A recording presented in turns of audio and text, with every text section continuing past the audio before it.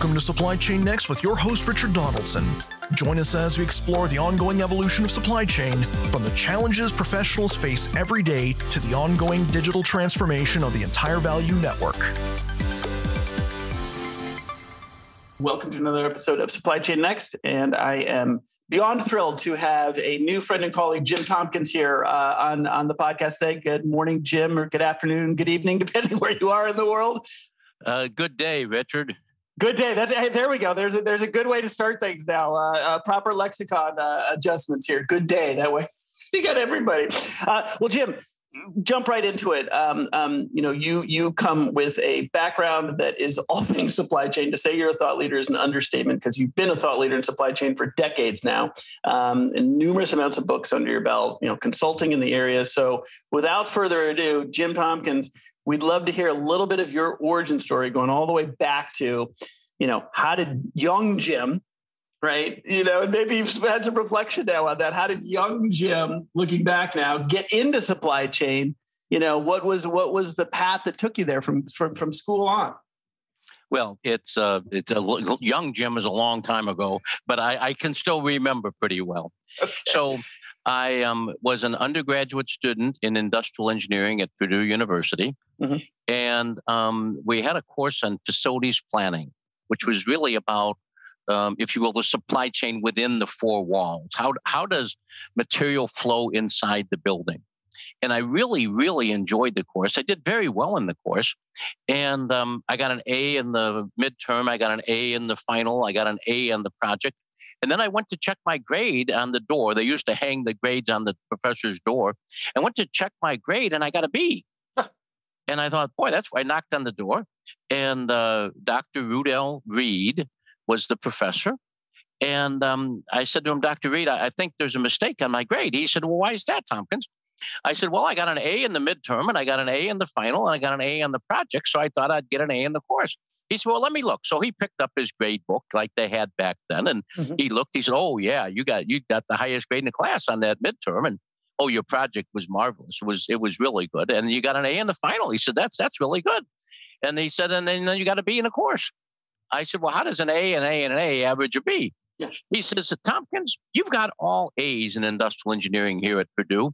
And I don't think anyone should graduate with all A's. So I gave you a B just to kind of teach you something. Oh, good. And I said, and what am I supposed to learn? He says, Tompkins, you know better than your classmates. He says, now, if you want to prove you're better than they are, they're going to want to get your master's. But if you stop after a bachelor's degree, you're the same as everyone else. In fact, he said, how's your interviewing going? I said, interviewing is going well. And he said, you're getting good job offers? I said, yes, I'm really, really pleased with that. He said, you're going to get more money than they are. I said, no, we're all getting about the same kind of offers. And he said, so there you go.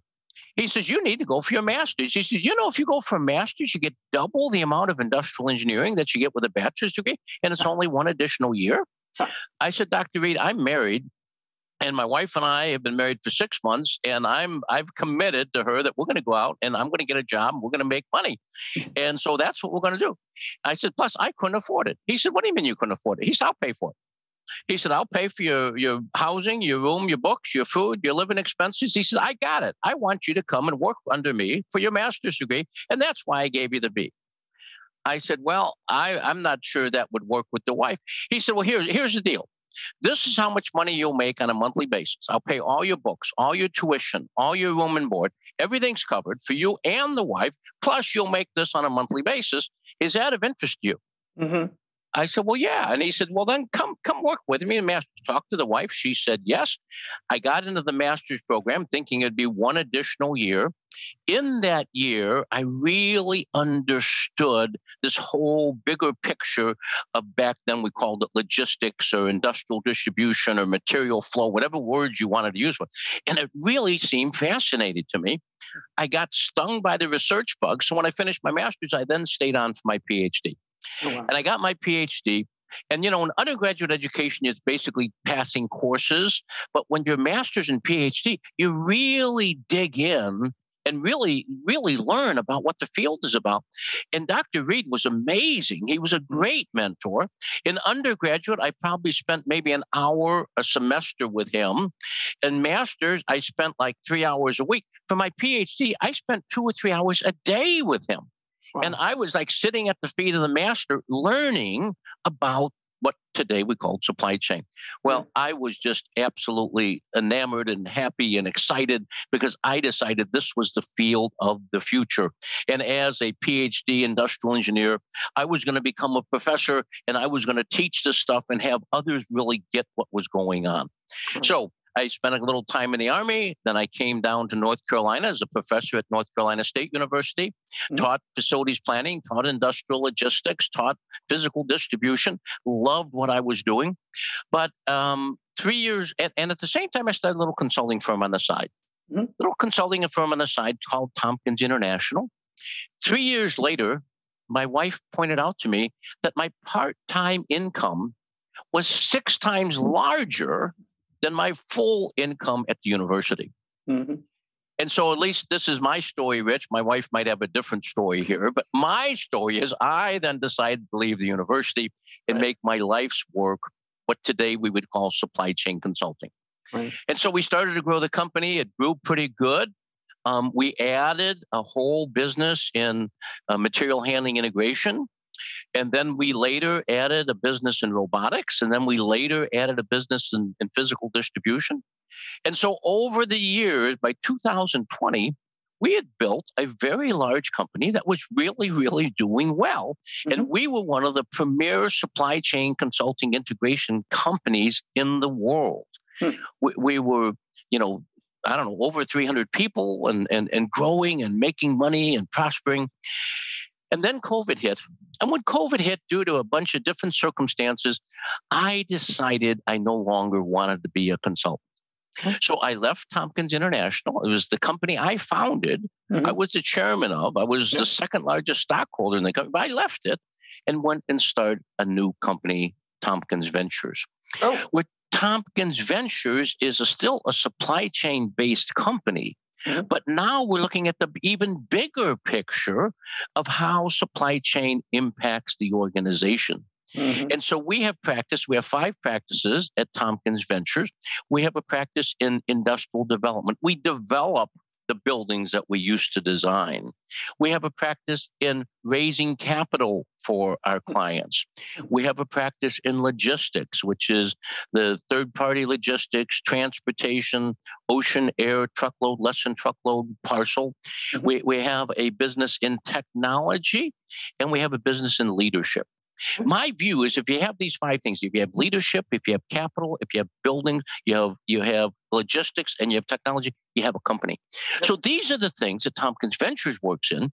And what we have is we've got 81 business partners around the world, literally China, Indonesia, Singapore, Hong Kong, Australia, New Zealand, Africa, Dubai, Saudi Arabia, Israel, Europe, UK, all of South America, Mexico, Panama, US, and Canada. We've got 81 partners that are folks like you and me. We have white beards, not gray beards. and so what we are is we've got a lot of friends and network.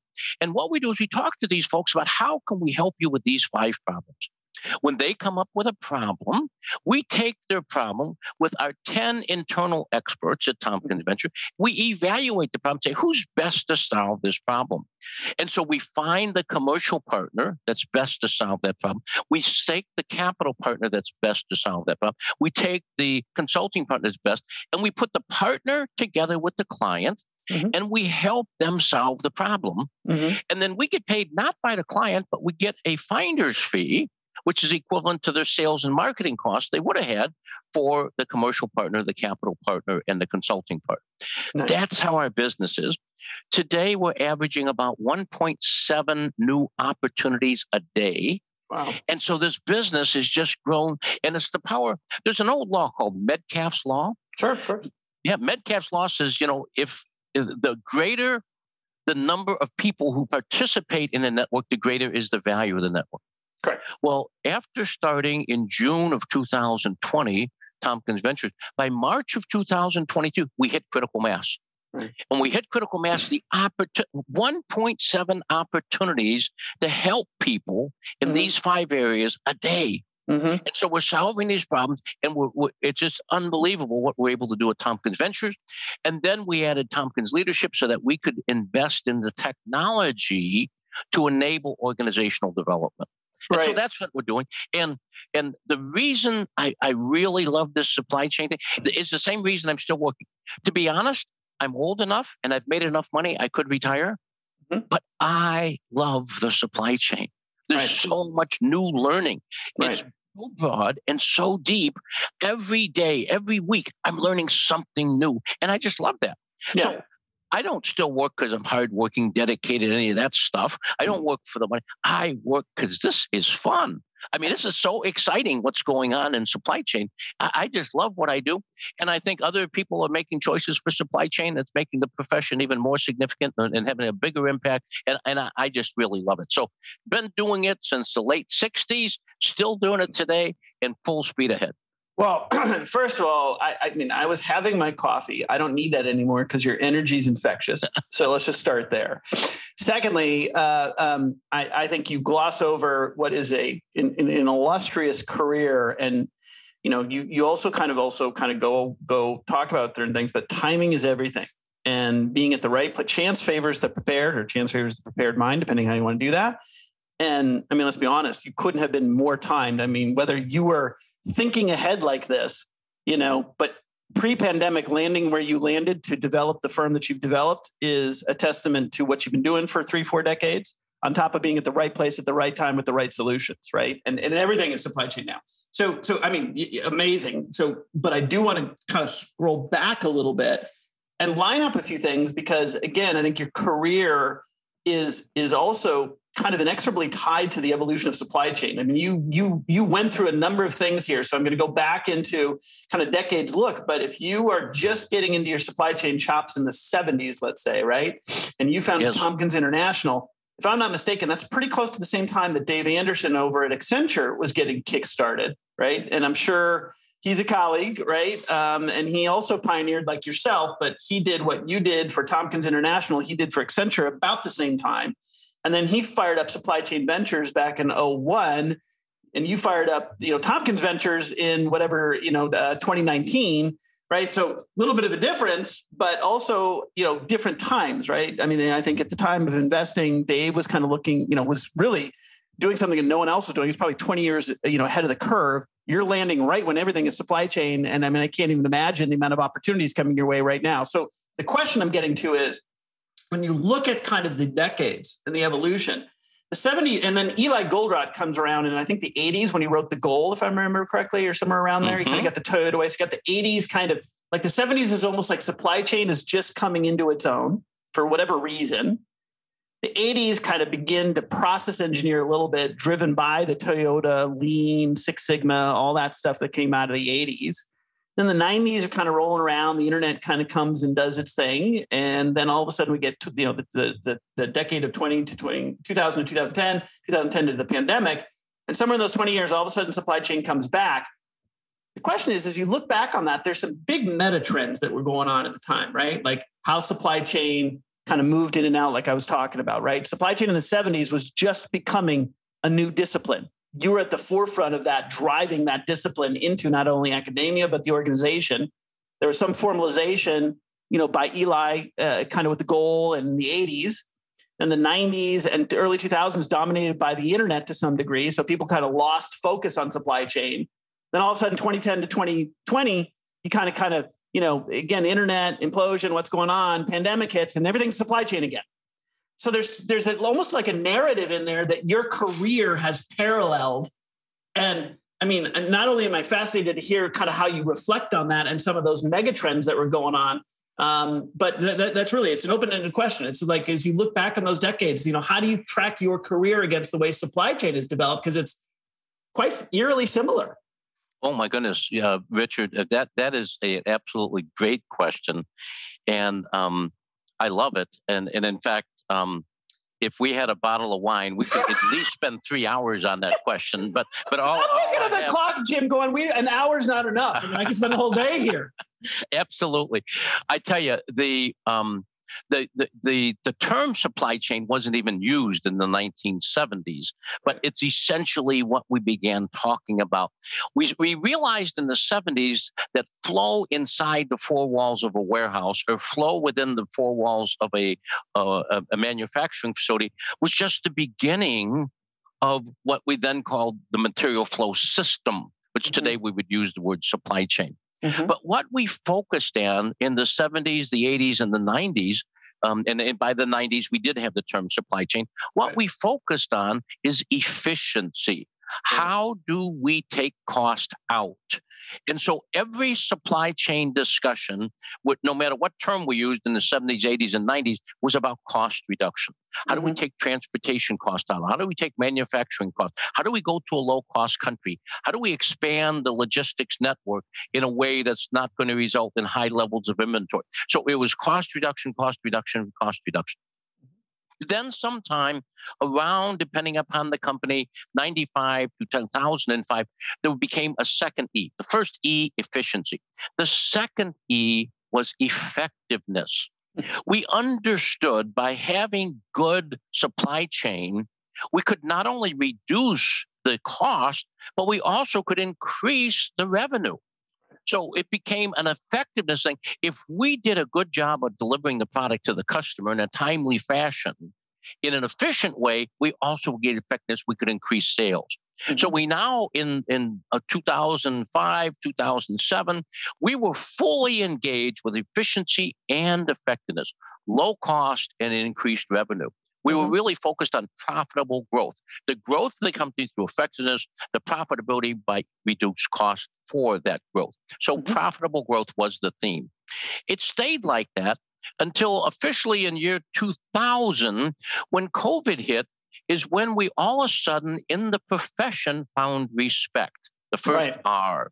And so in 2020, all of a sudden people started, you turn on the news, they talk about supply chain, supply chain, supply chain. My wife came to me and she says, you know, it's interesting. We've been married for 52 years. My wife and I have been married 52 years in 2020. Congratulations. And she came to me and she says, you know, I have spent 52 years explaining to our friends, to my friends, to your friends, to our kids, to our grand, what it is you do, and no one gets it. Right. She said, but I got a call from Maria. And Maria, that's my wife's girlfriend, she called her and she says, I was just watching the news and they were talking about supply chain. Isn't that what Jim does? And my wife said, yeah, that's what she said, oh my goodness, that's really, they're talking about it all the time. Right. And she said, and by the way, is it Jim's fault we don't have toilet paper in this store? Right. Of course. Of course. So now it's our fault. But all of a sudden we got the first R. So in 2020, it was EER. And then in 2021, 2022 came the second R of the issue of resilience. Because what happened in 2020, the supply chain failed. It fell to its knees. Now, we got to put that in perspective as well. In 2018, I was doing a study of disruptions. The thought I had is, holy cow, it seems like every time I turn around, there's a hurricane, there's a bankruptcy, there's an M&A, there's a labor strike, there's a this, that, and it doesn't seem like everything is normal. Now, am I just getting older or is this really happening? So I went back and looked at history, and what I found in 2018 was a disturbing trend. There were more disruptions of larger impact in 2018 than in any time in recorded history. And so there were disruptions where the bankruptcies were crazy and the cost increases. And so the world became a crazy place in 2018. I continued to study that. And I did a video on that in November of 2018. It's still on YouTube, so you can go back and watch what I said. In June of 2019, I resurfaced the term VUCA. VUCA was invented by the Army: volatility, uncertainty, complexity, and ambiguity. And VUCA is how I labeled the world. And I said on a video in June of 2019, 2020 is going to be the craziest year in history. There's going to be more disruption than we've ever seen in the history of the world. Well, then in February and March of 2020, when COVID happened, I had people calling me up and said, Jim, you predicted COVID. Now, I didn't know what the word pandemic was. Right. In fact, I came home from a convention the first week in March, and I came in the door. My wife said, "How are you?" I said, "I'm fine." She said, "Okay, you got home from Atlanta?" I said, "Yeah, I got home from Atlanta." I said, "What's wrong?" She said, "We're going to lockdown." And I thought, "Oh, great. Is that lockdown? That's a new restaurant?" I thought we were going out to eat at a restaurant. Of course. And she said, no, we can't go out of the house. I said, "What are you talking about?" And she said, "Well, this COVID thing." Well, I had heard about this COVID thing, but I didn't have any impact on it. But what happened is what is the impact on supply chain of COVID? Well, starting in January of 2020, the factory of the world shut. Mm-hmm. China closed, first of all, for New Year's holiday because everyone went home to the place where they grew up. But then they couldn't get back to work because they were locked down. Mm-hmm. And so what we wound up with is 8 weeks of the factory of the world shut. So every company in the world had a shortage of material and parts and sometimes finished goods. And so the supply of the world closed for January and February of 2020. Mm-hmm. What wasn't closed is people in China got on airplanes and they exported not materials or parts or components, but they exported the virus. Right. The virus traveled by air. The parts traveled by sea. What got to the rest of the world first was the virus. And what the virus did is they resulted in lockdown of the world, which resulted in impacts on demand. Yep. Okay, so first we had the shock, no supply. Mm-hmm. Then we had the shock of changing demand. And then what we wound up with is everything up, down, open, closed, ports full, blah, blah. We wound up with lead time. So the supply chain worked great, except for we didn't know what the supply was. Mm-hmm. We didn't know what the demand was. And we didn't know what lead time was. Mm-hmm. Well, guess what? If you don't know supply, you don't know demand, you don't know lead time, you don't have a clue how the supply chain can work. And so the supply chains just crashed. Right. And so when the supply chains crashed, what we said is we need resilience. Mm-hmm. And so we have EERR, efficiency, effectiveness, respect, and resilience. And that's where we are today, is we are now trying to build supply chains that have resilience. And this has allowed us to look at how we need to do supply chains in the future, because it ain't like it was before. 2020, 2021, 2022, today is not 2019. 100%. In fact, in 2019, we all came to work with an assumption of certainty. Mm-hmm. We're going to develop a forecast. We're going to develop a business plan. We're going to develop a budget. And then we're going to make an execution plan that's going to allow us that budget to come true. We expect that budget to be 95% true and 5% false. Right. But then COVID happens, and we move from a assumed certainty to today, which is known uncertainty. Mm-hmm, mm-hmm. We go from a 95-5 world, 95 known and 5% uncertain, to today we live in a 5-95 world. 5% is known, 95% we don't have a clue. Right, and so that is a totally different issue. And in fact, in some cases, we even have to change the term supply chain. And because it is not a series of links. Correct. Yep. And so it is now a digital network. Correct. Which has lots that's totally different from what we were in 2019.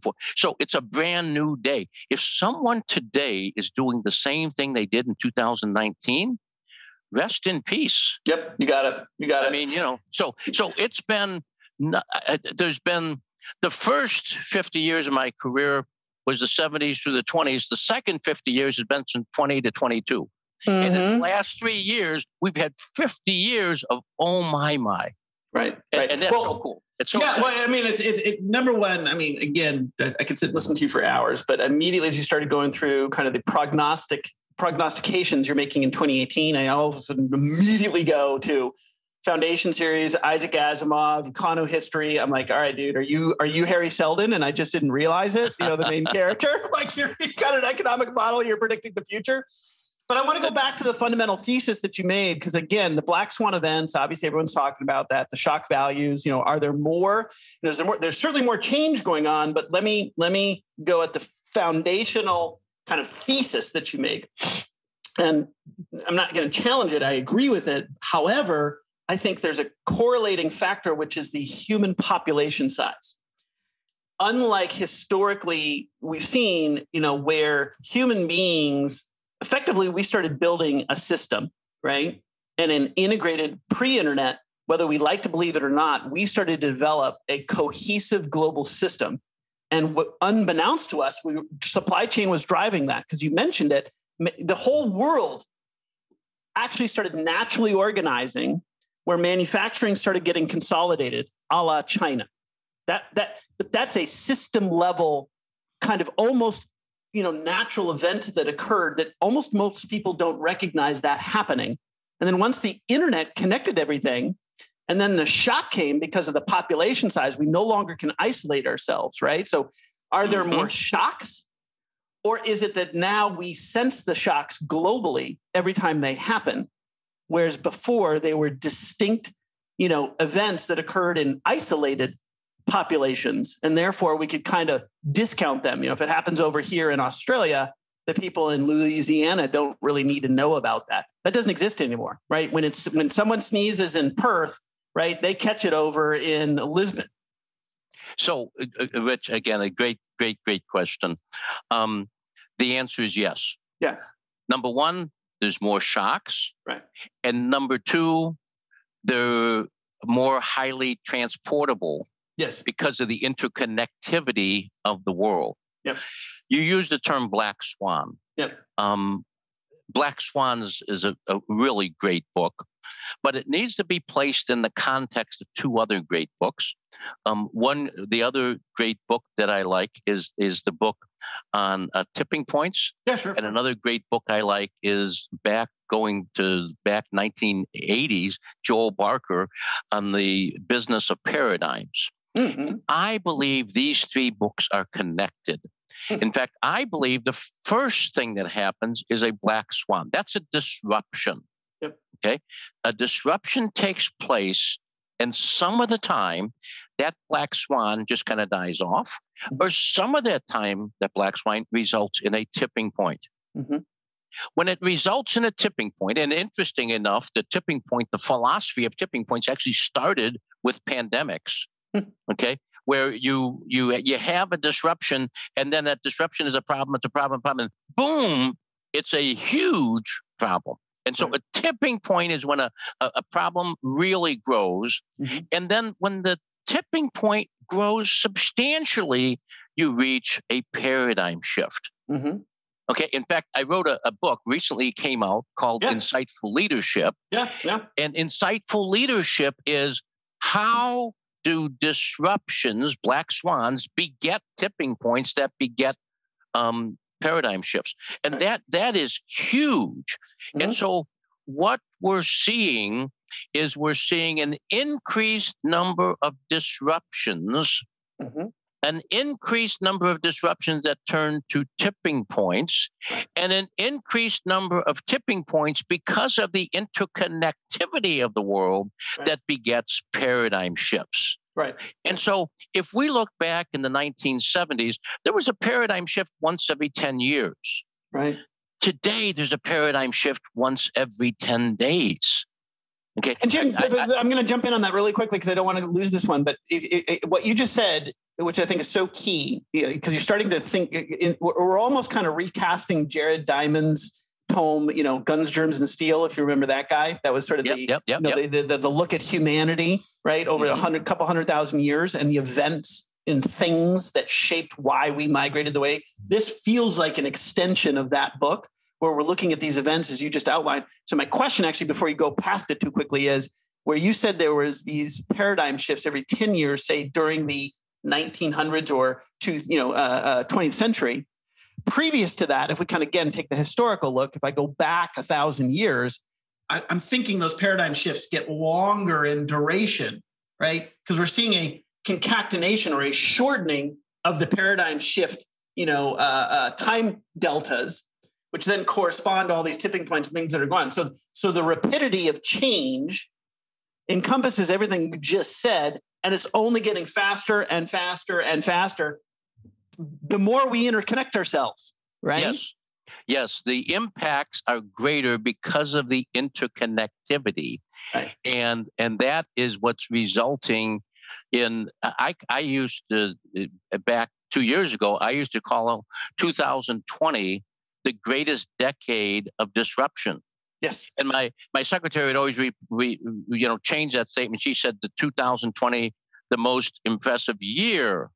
And I said, no. 2020, from a point of paradigm shifts, was a decade. So then she would write it, 2020s, apostrophe S, the decade. I said, no. The year 2020 had a decade's worth of paradigm shifts. Right. And so now this is interesting because if you go back in history, that's certainly true. But there are times in history when the interconnectivity was growing stronger and stronger, and similar things happen. If we go back to the Bronze Age, back in 1200 BC, the Eastern Mediterranean, a body of land from Italy to Afghanistan, from Turkey to Egypt, what we found was an interconnectivity of raw material, of manufacturing capability, and of agricultural capability, where this portion of the then known world became totally connected. And the Bronze Age was an age of tremendous prosperity, of tremendous paradigm shifts. There was more innovations and excitement going in that time frame. And then something happened. No one knows for sure. Some thinks it was a flood. Some think it was earthquake. Some think it was famine. Some think it was people's war. Probably a combination of all those things. But what happened was the equivalent of COVID-19 of 2020. And what happened is that interconnectivity fell apart. And when that connectivity fell apart, we went from the Bronze Age to the Dark Ages. Right. And then we stayed in the Dark Ages. And now in 10 years, we made about 10 years of progress. And in 10 years, we made 10 years of progress. And that continued. In the 1970s, it started to speed up a little bit, 1980s, 90s, too. And in 2000, the mother of all black swans. Okay. I mean, if you're thinking about a black swan as something, like this big, a little plastic black swan, the black swan of 2020 is the size of this house. Right. Right. And this black swan said, quack, quack, and the world vibrated. And it became so large that things that we knew were no longer true.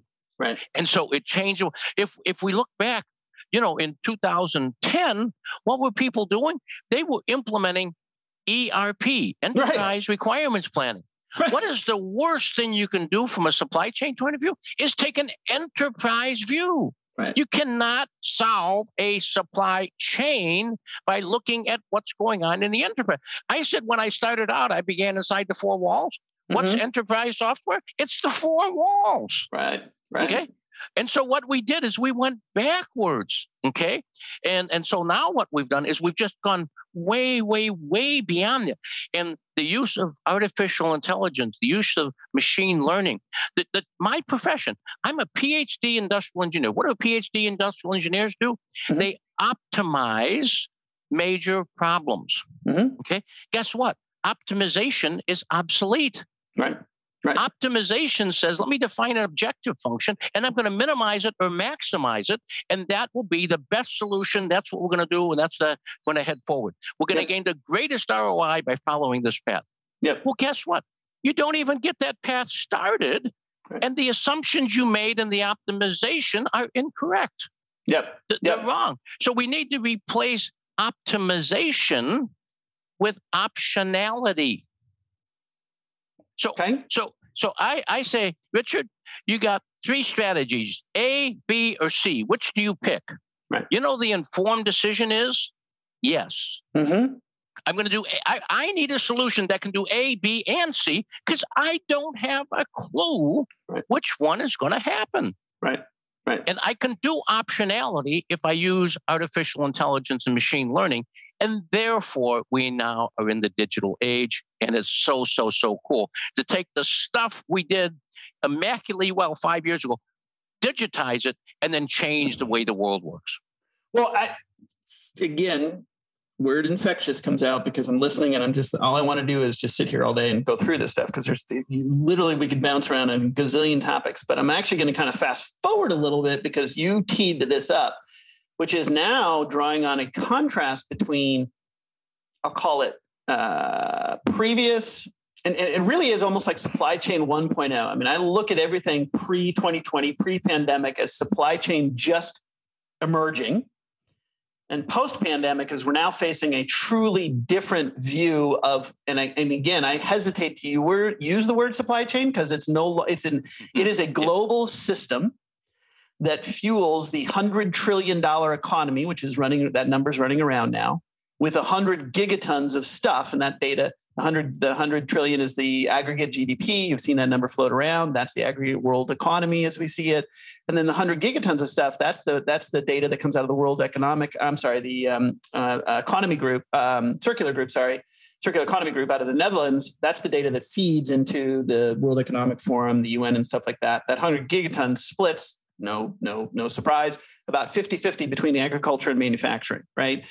So and those numbers just, I've got them at the top of my head, but they also are, again, reflective of how we have to start looking at this. Because to your point, it is no longer individuals' supply chains. It is a value network that has yet to truly be connected. We're still connecting it, right? I mean, you talk about Metcalfe's law and the power of the network correlating to the number of nodes on the network or people in that case, right? It's the same thing here with our supply chain network. Until we get all the assets onto the network, we really don't have we're not going to realize the true value, but it exponentially increases as we connect to that supply chain for everyone who's involved. However, that's extremely radical thinking, it seems like right now, right? Like, yeah. I mean, I bet you're beating your head against the wall talking to executives of companies going, hey, folks, you no longer are isolated. You got to be thinking collaboratively. You got to start thinking the way the internet was built, which is kind of my background because I was in the Silicon Valley for 25 years. But the way the internet was actually built, to me, is a template for collaborative network design and operations. And how do we take some of those principles and apply them to the new, I'll call it value network, for lack of a better term. That's what we like to call it, but we've not popularized that. So my question is leading into how do you look forward? How do you even begin? I mean, I'm with you. I mean, I'm right there with you. I'm an acolyte, if you will. So I'm proselytizing your message around value networks and everything out there. But short of the conversation, how do you begin to even engage people and to explain that to them? Because we're big now. We're thinking real big. Yeah, I think that's it's awesome points there, Richard. And the last question is, it is easier and easier to find disciples of the new way of thinking, right, because it is 100% perfectly clear what they have done don't work. Right. Okay. Right. So it's not like they're coming to a digital supply network because it's a better answer. Mm-hmm. What they're doing is they're running from a supply chain that didn't work. Right. And you called it earlier in that statement a global system. Mm-hmm. I think we could call it a digital supply network. I think we could call it a digital supply system. I think we could call it a digital value network. We could there's lots of good words. The one thing that is clear is that the word supply chain never works. Right. Another thing that's perfectly clear, it's not about a link. Okay. If you look at a lot of companies, what they are doing is they are trying to optimize, notice not optionize, they're trying to optimize their link. Okay. Now, some companies are saying, okay, we got to go beyond making us the best link. And what we need to do is we move on to become a best supply chain, singular. They don't have a chain. They have chains. Yep. They have multiple chains for different products and different services. They have multiple chains. And then those chains are made up of a huge number of nodes. It's not about making me, my supplier, and my customer work together as at one. It's about my end to end. Right. working as at one. And so I need my supplier, and my customer, all working together. Now, that is a system. It's also a network. So use either word you want. And what we need to do is to manage that. Is we need to have a visibility end to end. And so that demands that this has to be done digitally. It cannot be done manually on spreadsheets. We need to have digital information, and that information needs to be real time. We need from the supplier, and the customer, all to have the same view of the entire network. And if we all have the same view of the entire network, we could then address problems. Now, the challenge we have, when we really figure that out around 2015, I would then come to you and say, Richard, I've got it all figured out. Here in the next 4 hours are the 16,000 things you need to work on. Mm-hmm. And you said, Jim, I can't work on 16,000 things in the next 4 hours. I mean, give me a break. Maybe I can handle 10 things. Mm-hmm. Well, but in the disrupted network, there were 16,000 things that weren't working according to plan. Mm-hmm. So what we said is, wow, we need to handle a lot of these challenges because Richard can't do 16,000 things. And so what I'm going to do is I'm going to use artificial intelligence and machine learning to handle 15,990 of those. Right. And then what I'm going to do is say, Richard, here's 10 things you need to address in the next 4 hours. You said, got it. Mm-hmm. And the next 4 hours, you go work on those 10 things that are really massive things that cannot be solved. But what we do is we use AI and ML to solve those other 15,000. What happened is people figured out they needed visibility end to end. They got the visibility end to end, and they said, holy cow, I've created a nightmare. I've got to work 24/7. I need 100 people, and we're still not going to be able to get it done.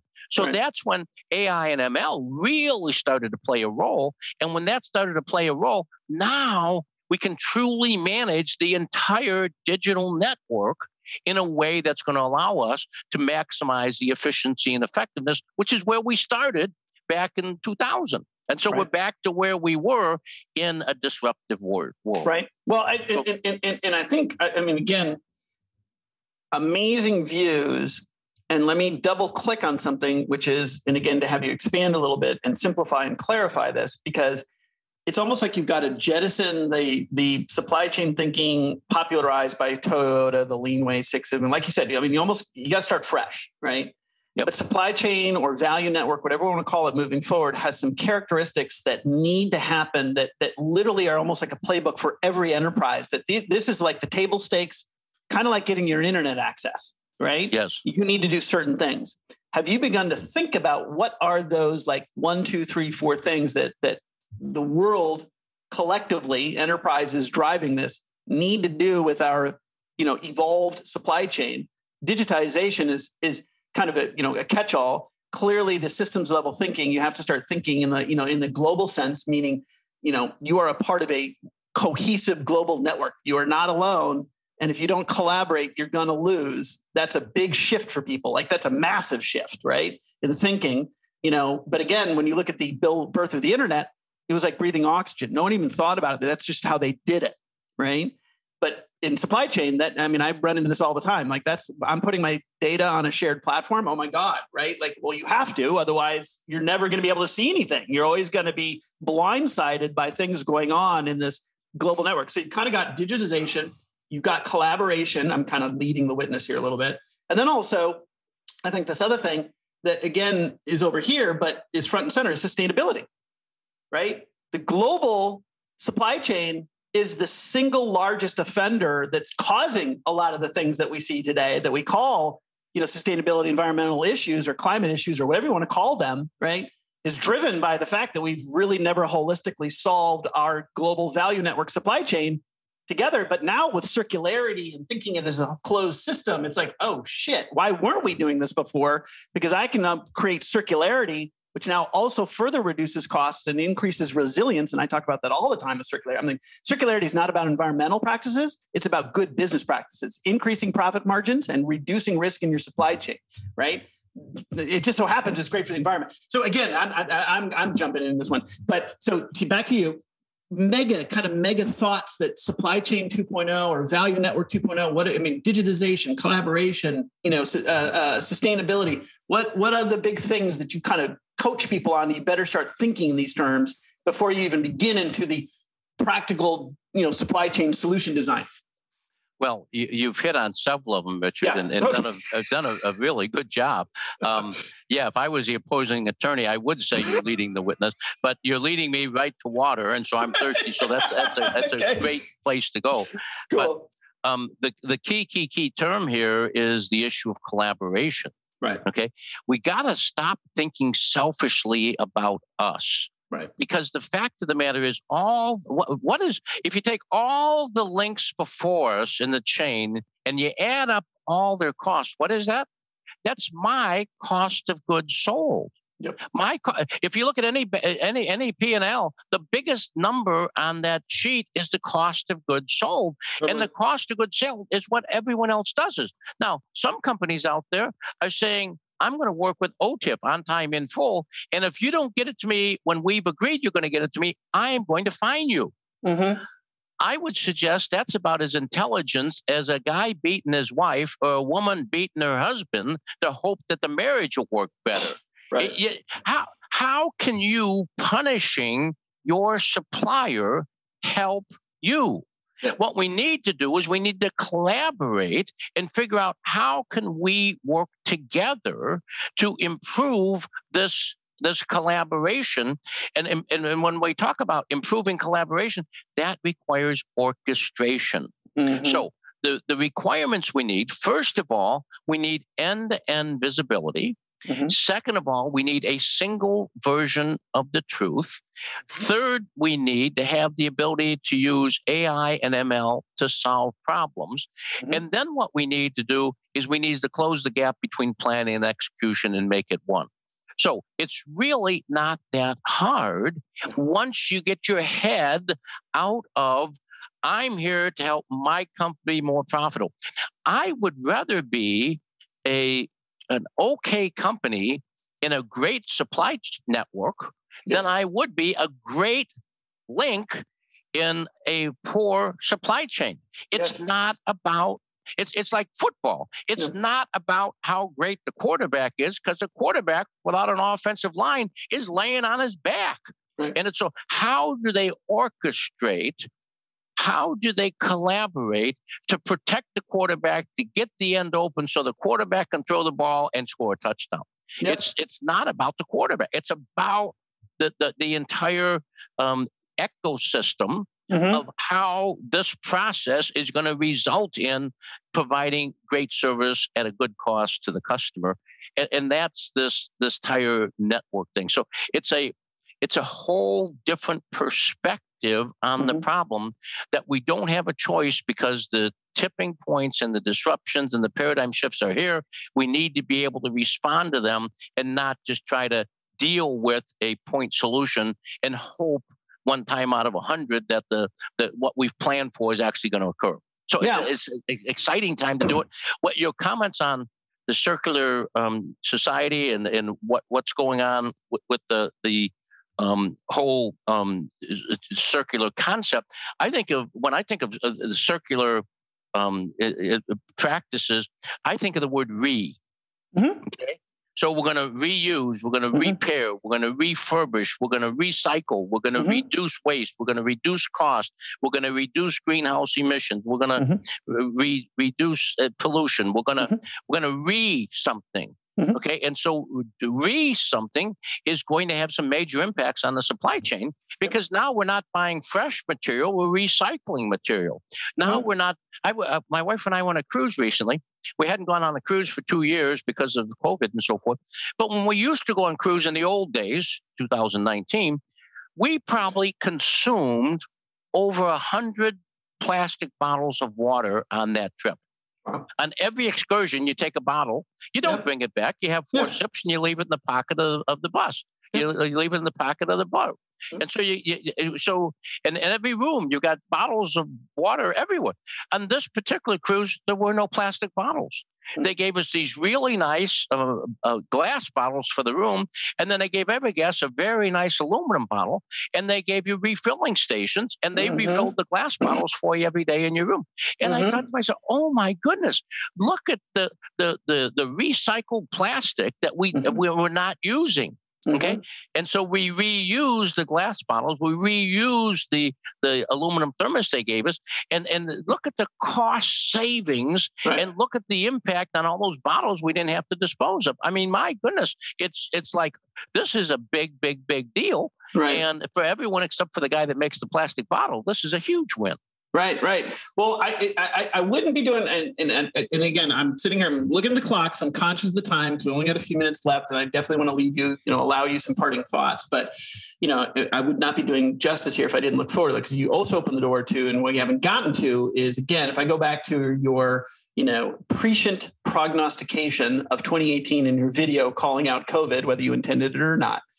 Now, looking forward, put your Harry Seldon lens on, right? One of the big shocks I see in the future, and I'll tease this question again, is like 3D printing, right?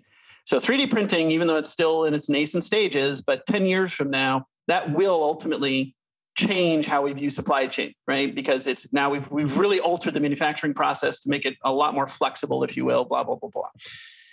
The space. We haven't talked about that. Space travel and supply chain extension into the solar system, right? We're already talking about mining rocks and asteroids, and God only knows what that's going to do, right? But again, looking out 10 or 20 years, what do you see through your lens that are really big shocks that might start coming, right? From your perspective, especially not only in this decade, but whenever.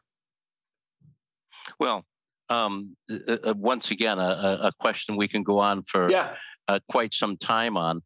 I'm seeing in the short run, I'm seeing tremendous innovation in robotics. Yep. I'm seeing tremendous innovation in drones. Yep. Once the government gets out of the way next July and gets rid of the line of sight, we're going to find the real productivity of drones. And it's not going to be by dropping drones, dropping parachutes, or coming and landing on Earth. It's going to be through some landing stations that are going to be controlled on a portion of this system. If we're looking at self-driving vehicles, huge impact. People are concerned that, once every month someone gets killed by a self-driving vehicle. That does happen, and that is an issue. But in the process, it saved 5,000 people that didn't get killed by an operator-driven vehicle. And so what we're going to find as we open our minds to drones, to robots, to self-driving, is we're going to get the smart city, and the smart city is going to be back to the Jetsons. The Jetsons is what life is going to be about. Certainly the things you mentioned about 3D printing and space travel are going to be a huge implication as we become more diversified where we live. I mean, if you're living in Chicago, you're going to still have the real original parts that are made in the factory. But if you're living in North Dakota, you don't want to have an inventory of those parts in North Dakota. You're going to print those parts when you need them. And so 3D printing is going to be extremely viable and a major portion of where we're going. So I kind of take the 3D printing and the space travel and the topic of drones and self-driving vehicles and put all that together. And I say, technology is going to be the driver. Yeah. So what I believe we need to do, and in the book, Insightful Leadership, the subtitle is Surfing the Waves to Organizational Excellence. Surfing the waves. What does that mean? What that means is I'm sitting on my surfboard and I'm looking at you sitting on the shore.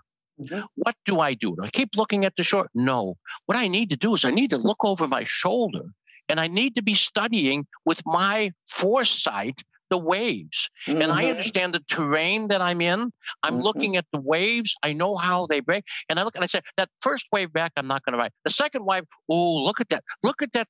Rich, look at the third wave. See how it's breaking? Mm-hmm. That wave is disruption that I can ride. That disruption is an opportunity. And so what I'm going to do is I'm going to prepare myself to mount that wave. And I need, first of all, I got to get ahead of the wave. If I don't get ahead of the wave will come over and will knock me down, and I'll wind up eating sand. And so I got to get ahead of the wave. I have to get ahead of the wave. And then I need to use innovation and insight to ride that wave. How do I position myself on my board? How do I position myself on the wave? How do I maximize the power from that wave? And so that power from that wave is the handling of the disruption in a way to lead me to competitive advantage. That's what I need to be thinking about. And I ride that wave all to shore, and I say, yes, what a great ride. And then what do? I get back on the board and I paddle out and I look for the next wave, because the waves are coming perpetually, and those perpetual waves are perpetual opportunities for us to advance. And that's what we need to do going forward. Jim, I'm looking at the clock. I got to wrap it up here because I committed to you less than an hour. I'm biting. I'm literally bleeding from my tongue. I'm biting it so hard because there's so much I want to go into, and you just opened up again. There's a book here.